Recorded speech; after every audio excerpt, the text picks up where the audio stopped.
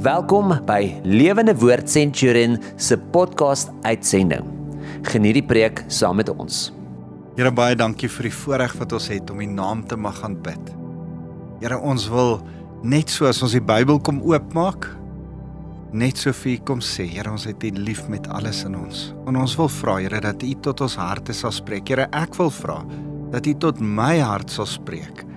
Die woord wat U vir my gee vir elkeen wat nou na my luister, Here, mag dit tot hulle harte spreek, maar terwyl ek dit aanbied, mag dit ook tot my hart spreek. Here, dankie vir U genade. Dankie dat U 'n God van genade is. Ons eer U daarvoor. Dankie, Jesus. Here, mag ons U vereer in alles wat ons sê en doen. Ons loof U, Here. Amen. Nou, dis vir my so lekker om saam met jou te kuier. My naam is Wouter van der Merwe. Ek's van Lewende Woord Centurion en ek kuier weer so ouer gewoonte saam met jou op 'n Sondagoggend en hopelik sit jy en ek wil hê dat jy moet besef, verlede week het ek met jou 'n konsep oor gepraat, 'n woord wat die Here met my oor gepraat het en dis repent. Om tot inkeer te kom is die Afrikaanse mooi vertaling, maar die Engels sê net soveel meer, repent. En vandag wil ek met jou oor 'n ander konsep kom praat wat ek regtig ervaar die Here in die laaste tyd met my oor gesels en iets wat ons vir mekaar moet sê, hierdie is deel van ons Christendom, hierdie woord, hierdie konsep, hierdie ding wat ons vir mekaar sê is deel van wat ons moet bid, praat en dink, is die woord genade. Kan ek vandag met jou kom gesels oor genade? Hoor wat sê Hebreërs 4 vers 16. Kom, ons gaan dan met volle vrymoedigheid na die troon van ons genadige God. Die ou Afrikaanse vertaling het gesê na die genade troon toe. Weet jy dat die Here se troon word nie 'n goue troon genoem nie, dit word nie 'n oordeelstroon genoem nie. Die troon waar hy in die Ou Testament die Israeliete op die allerheiligste op die ark van die verbond ontmoet het, waar die Here se heerlikheid vandaan geskyn het, was genoem die genade troon. Dit is so 'n wonderlike konsep dat die Here se troon genade is. Nou sê hy, kom ons gaan met volle vrymoedigheid na die genade troon. Hy sal aan ons sy ontferming en genade bewys, sodat ons op die regte tyd gehelp sal word. Ek wil vandag vir jou sê, in hierdie rus en vrede van die genade troon van die Here, is daar hulp. Die Here wil jou help. Daar's geen ander manier hoe ons na Vader God toe kan gaan, behalwe om te besef dat daar genade by hom is. Sy genade is die bloed van Jesus Christus wat vir my en jou se plek vir ons vergiet was. En omdat die bloed van Jesus daar is Jesus se genade deur middel van Jesus, my en jou se deel, se erfdeel, dis wat ek en jy het, dis ons eiendom, dis wat ek en jy kan uithaal en sê, dankie tog, ons kan na Vader God toe gaan. Dankie tog ons mag bid. Dankie tog ons kan nagmaal gebruik. Dankie tog ons kan ons mag in die Here se teenwoordigheid ingaan. Dankie tog dat sy teenwoordigheid nou nie net in Jerusalem in 'n tempel daar ergens staan nie, sy teenwoordigheid is deur middel van die Heilige Gees nou binne in my. En word die genade troon van die Here nie iets daar ver op 'n spesifieke plek nie, maar kom die genade troon in my binneste, hier in my hart, die tempel, my hart word die tempel van die Here, word die allerheiligste, en sy genadetroon skyn nou in my hart van sy teenwoordigheid. Jo, wat 'n wonderlike voorreg. So terwyl ek vir jou bid en dink, wow, hoe wonderlik is dit, dat die mercy seat, die genadetroon, in die Ou Testament symboliseer dat daar in 'n Nuwe Testament in ons harte genade is, dat die Here kom woon op genade, ek wil amper sê op grond van genade binne in my en jou se hart. Iets om aan te dink. Genade beteken, jy het niks verdien om dit te kry nie. Jy kry dit verniet. Jy verdien om dood te gaan. Jesus het in jou plek dood gegaan. En alwaar jy moet dink is, dankie tog Here, dat U so genadig is, dat ek verdien nie om vergewe te word nie, maar U vergewe my. So, ek wil vandag met jou gesels en vir jou sê, in die lig van hierdie genade, as ons vir mekaar sê, hier's 'n genade konsep wat ek en jy moet vang. Ek en jy moet in ons Christendom vorentoe beweeg. Ons moet vir die Here sê, Here, ek wil aktief in U koninkryk iets vir U beteken, maar dan moet ek vang wat genade is. Nou ek het so 'n ding wat ek doen met jou aan die einde van hierdie erediens, aan die einde van gewoonlik van enige erediens by my kerk hier op die radio, dan sluit ek af met 'n seëngebed. Die Here, Ou Testamenties het die Here vir die priesters gesê om te seën. Nuwe Testamenties is ons almal. Ja, 1 Petrus 2 vers 9, almal koninklike priesters, en daarom is dit ons almal se werk om te seën. Daarom is dit jou werk om jou vrou te seën daagliks. Ek het so gebruik om in die oggende as ek bid vir die ontbyt, my vrou en my huisbediende, dis al wie nou my huis is, my 3 dogters is uit my huis uit, my vrou en my huisbediende te seën.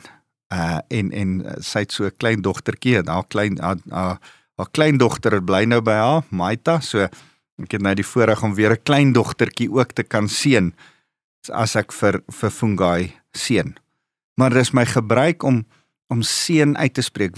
Paas, in jou huis, as jy die priester, spreek seën uit oor jou huis. So, aan die einde van die erediens, dan spreek ek seën uit, dan seën ek altyd mense in die naam van die Vader, die Seun en die Heilige Gees, en as ek, vir my is die konsep van die Vader se seën liefde, die konsep dat ek hulle moet seën met iets van Jesus, dan dink ek, daar's net een ding wat uittroon bo alles, en dis sy genade. Sy genade bevat die bloed van Jesus wat vir ons vergifnis is, sy woord wat vir ons lewe gee, alles wat vir ons heilig maak, en dan die Heilige Gees. Die Heilige Gees bring vrymoedigheid, bring krag, bring visie, bring lewe. So, ek seën altyd die gemeente, na gelang van die preek, met die Vader, die Seun en die Heilige Gees. En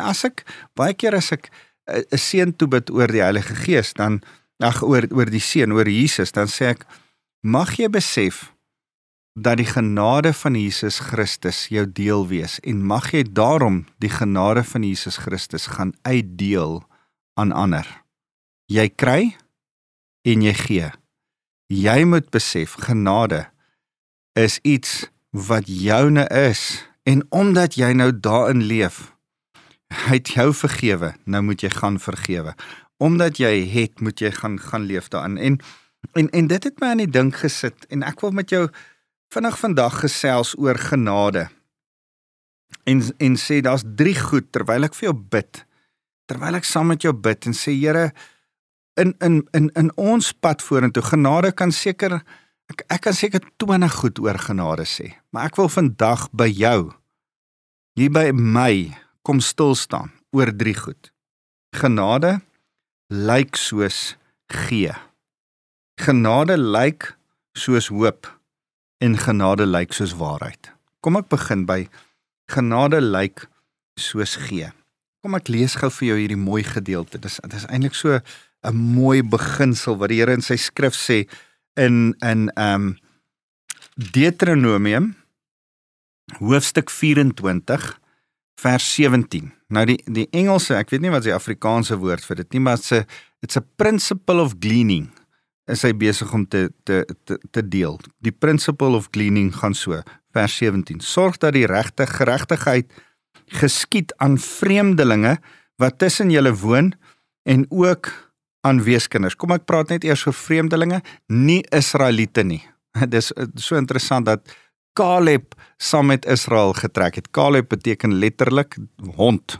Ek het in fact 'n hond gehad wat ek Caleb genoem het, want Caleb beteken hond.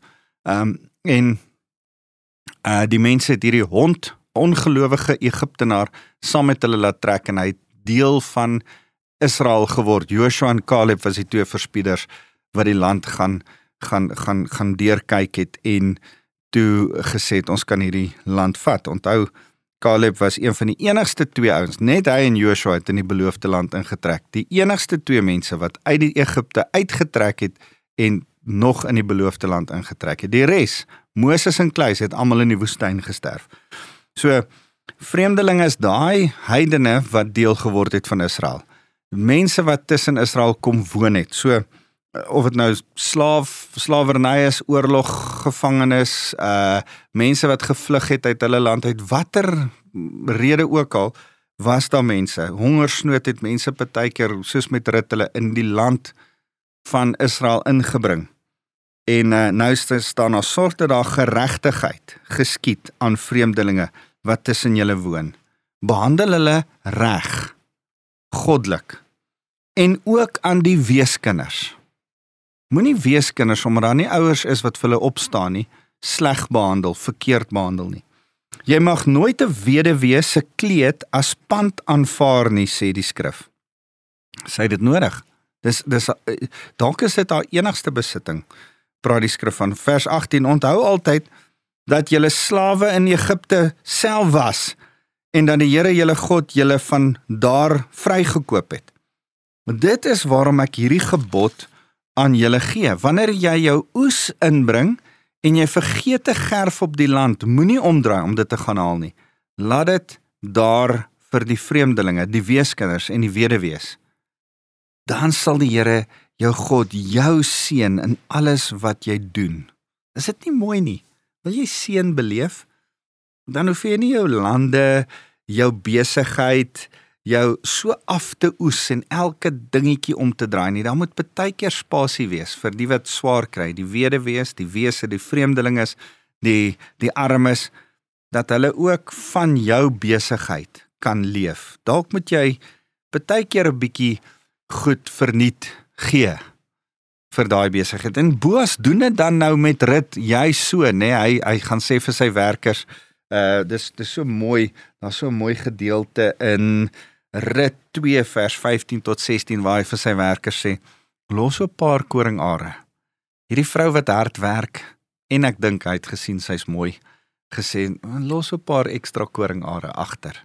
Los so en laat sy help haar. En dan sê hy vir haar, hoorie, bly hier by ons. Ons sal vir jou sorg en jou veilig hou. Want Boas het hierdie beginsel verstaan. Hy het geweet, dan sal die Here God jou seën in alles wat jy doen. Wil jy geseënd wees? Wel, sorg vir die weduwees, die wese en die vreemdelinge. Hy sê vers 20, wanneer jy olywe afslaan van jou olyfbome, moenie dit vir 'n tweede keer doen nie, laat daar olywe oorbly vir die vreemdelinge, weeskinders en weduwees. Dis ook van toepassing op die druiwe in die wingerd. Moenie weer gaan druiwe afoes nadat hulle die eerste keer gepluk is nie. Laat daar van die druiwe vir die vreemdelinge, weeskinders en weduwees oorbly. Hou in gedagte dat julle slawe in Egipte ook was. Dis waarom ek hierdie gebod vir julle gee. Kan jy besef dat net soos hierdie fisiese gebruik onder Israeliete vasgemaak is deur 'n wet en Boas dit moes onderhou en so geseënd was dat hy daardie vrou, daardie vreemdeling, daardie weduwee vir wie hy gesorg het, later as sy vrou gevat het, en dat Dawid sy kleinkind was, en dat die Messias later uit sy lyn gebore is. Ek wil hê jy moet die omvang van 'n goeie daad raak sien. Boas is goed vir 'n weduwee. Dit begin by 'n goed wees vir 'n weduwee. Dit begin by goed wees vir 'n vreemdeling. En die Here draai dit om. Die Here seën hom meer as wat hy ooit. Man, watter groter seën wil jy hê? Dat Jesus Christus uit jou nageslag gebore word. Besef jy dat in die tempel, in die tabernakel van Salomo, een van Boas se agterkleinkinders, is een van die tempelpilare se naam gewees Boas. Hoekom? Want hy was 'n man van geregtigheid. Hy het die regte ding gedoen. Ek en jy moet die regte ding doen. Een van die regte dinge om te doen is, omdat ek en jy genade beleef het, moet ons genade gee. Dit wat ek en jy ontvang, moet ons gee. Dit lyk ook partykeer soos, die Here is met my genadig, daarom het ek 'n werk, daarom het ek 'n salaris. Ek kan nie my hele salaris net vir my hou nie. Daar's vreemdelinge, daar's armes, daar's weduwees en wese, wat omdat ek het, ek vir hulle ook moet gee. Vang jy genade? Besef jy dat die Here vir jou genade het? Besef jy dat jou werk net genade is van die Here af? Dis miskien nie omdat jy so oulik is nie.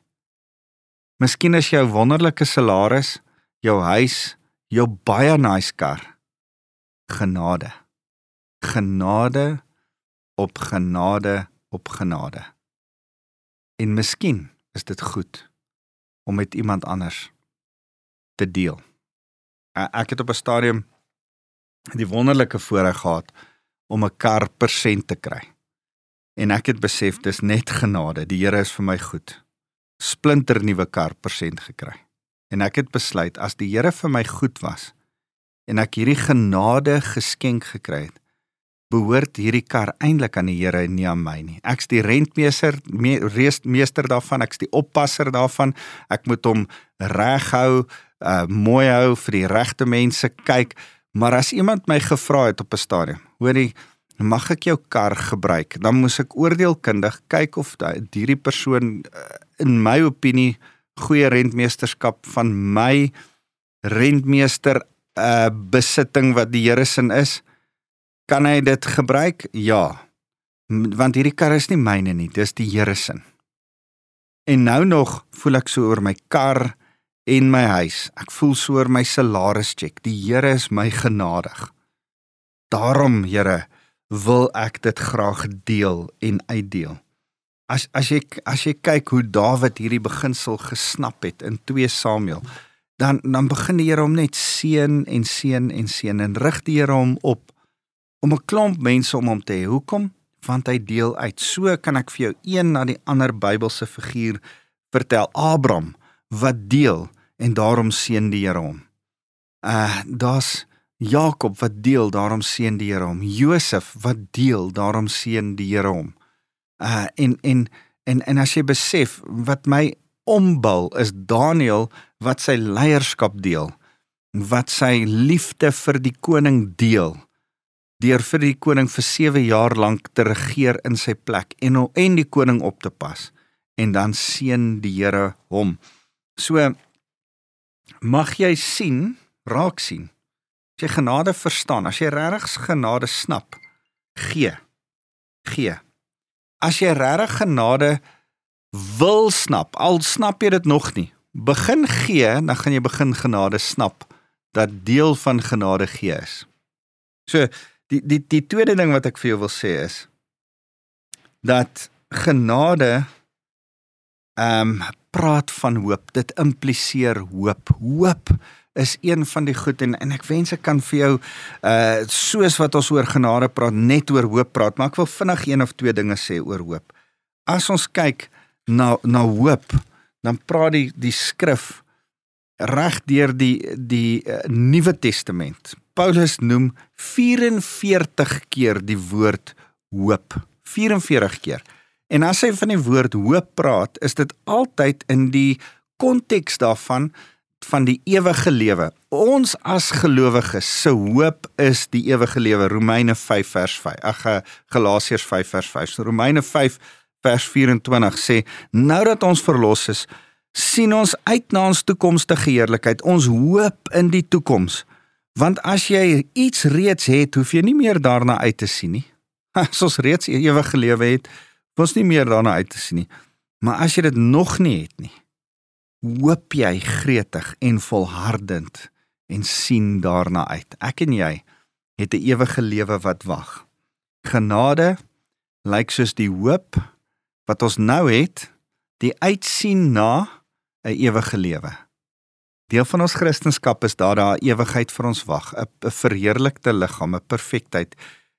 Die Here gaan alles kom reg en nuut maak.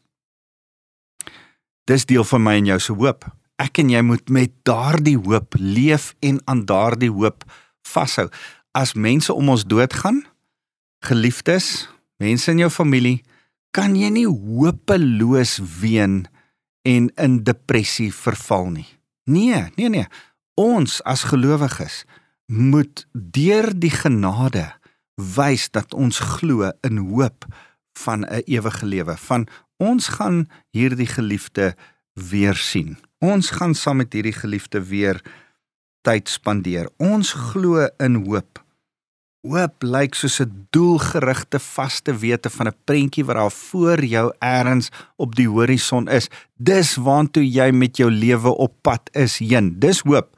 En die hoop wat ek en jy het in ons geloofslewe is ons ewige lewe saam met Christus. Genade vir my en jou is, dankie tog Here, die genade wat ons het, die genade wat hy ons gee, die genade van sy kruisdood is ewige lewe. Hy het eerste opgestaan, hy was die eerste vrug uit die dood uit op. Hy het eerste opgestaan, sodat ek en jy kan weet, ons gaan ook uit die dood uit opstaan, net soos wat hy uit die dood uit opgestaan het. Dis die hoop wat ek en jy mee sit. Dis waarvan Titus 1 vers 2 praat. En as ek hierdie ding by jou wil kom vasmaak, wil ek vir jou kom sê, hier was ek op 'n stadium, ek weet nie of hulle meer hier is nie, 'n kerk in Pretoria wat gesê het, as jy dood is jy dood, dan is jy wurmkos. Dan word jy in die grond gesit en daar's nie iets soos ewige lewe nie. Paulus sê oor sulke mense, hulle is die mees bejammeringswaardige klomp mense wat daar is. Is nogal 'n mooi woord, bejammeringswaardig. Hulle is waardig om bejammer te word, want wraggies, as jy nie die hoop van die ewige lewe het nie, hoekom doen jy hierdie Christendom? Hoekom leef jy? Hoekom volg jy Jesus? Dan kan jy net sowel, soos Paulus maar sê, eet en drink en te kere gaan party, want môre sterf ons. Nee, ons het 'n hoop dat Jesus leef. Hoekom? Want Prediker 3 vers 11 sê, dat Jesus die ewigheid, God het die ewigheid in ons harte vasgemaak. Weet jy, ek en jy is gemaak met ewigheid in ons wese. Besef jy dat jy gemaak is, soos wat 'n petrol engine gemaak is om gestart te word en te ry. Jy kan hom daar in die garage parkeer en jy kan blomme plant in hom.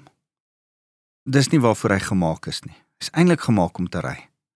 As jy daai kar net rondstoot in jou erf, dan gaan jy nooit tot sy volle potensiaal daai kar sien nie. Hy's eintlik gemaak om daai sleutel te draai, daai petrol engine aan die gang te kry en voluit lekker te kan jaag met hom. Dis waarvoor hy gemaak is. Ek en jy is gemaak vir ewigheid, maar nou het sonde en alles wat daar rondom is, ons vasgevang in 'n tydelike, verganklike, agteruitgaande liggaam.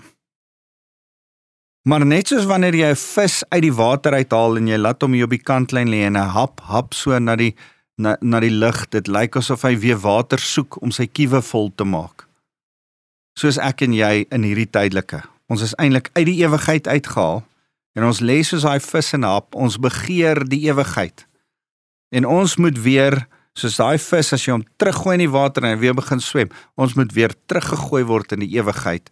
En wanneer ek en jy met ons dood teruggegooi word in die ewigheid in, swem ons in die ewigheid, want dis eintlik waarvoor ons gemaak het, soos 'n vis in die water, soos 'n mens in ewigheid daarvoor gemaak. So, dis hoe genade lyk, soos gee, soos hoop en soos waarheid. Ek wil vinnig vir jou sê, Johannes 4 vers 24 sê dit so mooi, dat dan praat Jesus met 'n vrou, Samaritaanse vrou by die put, en dan vra sy, ja, maar waar moet ons aanbid, en julle aanbid daar, en ons aanbid hier, en wat is nou die regte een, en dan sê die Here, waar dood eenvoudig, God is gees, en die wat hom aanbid, moet hom vanuit 'n hegte verhouding met die gees, en in waarheid aanbid. Ek en jy moet die Here in gees en in waarheid aanbid. Ons het die woord se waarheid en die Heilige Gees se leiding nodig om hom te aanbid.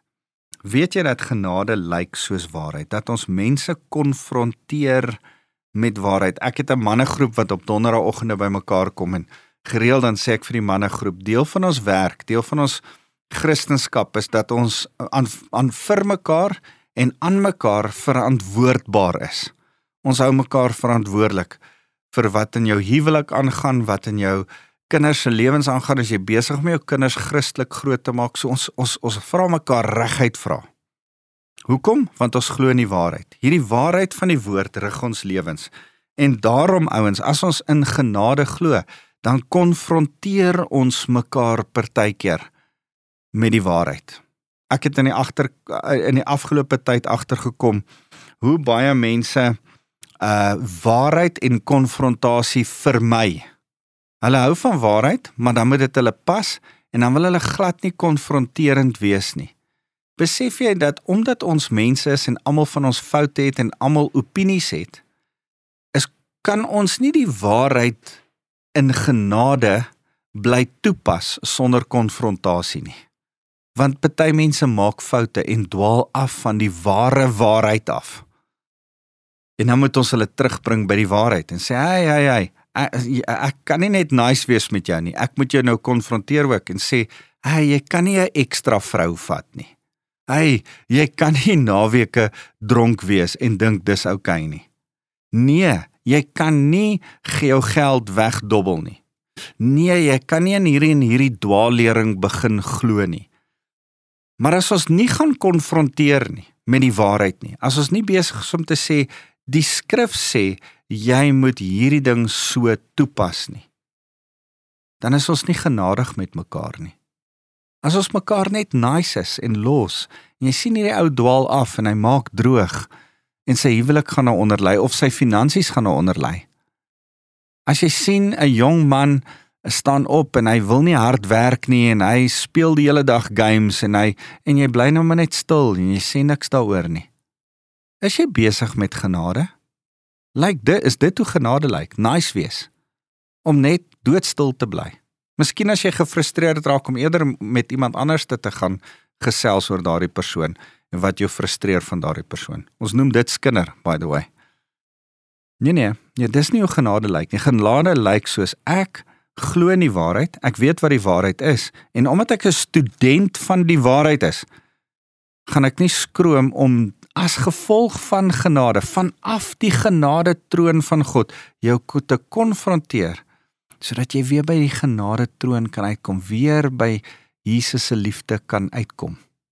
Dis my en jou se werk, dis hoe genade ook lyk. So, kan ek en jy met mekaar ooreenkom, omdat jy die Here se gee beleef het, want so lief het God die wêreld gehad, dat hy sy eniggebore seun gegee het, sodat niemand verlore hoef te gaan nie, maar dat almal tot ewige lewe kan kom. Hy het gegee, sal jy gee. Hy sit die hoop in ons harte, sê Titus 1 vers 2. Sal jy ook bly hoop en hoop aan ander gee en vir ander vertel van die ewige lewe en leef asof daar 'n ewige lewe is?